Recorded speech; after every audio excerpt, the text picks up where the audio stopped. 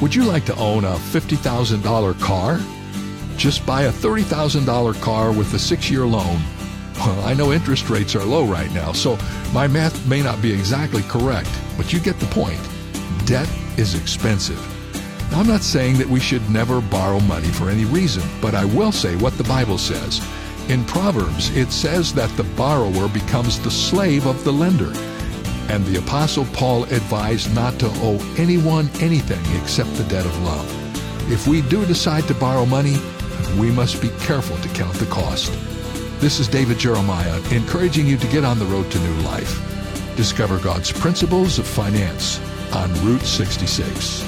Route 66, driving the word home. Log on to Route66Life.com and get your roadmap for life. That's Route66Life.com. Route 66. Start your journey home today.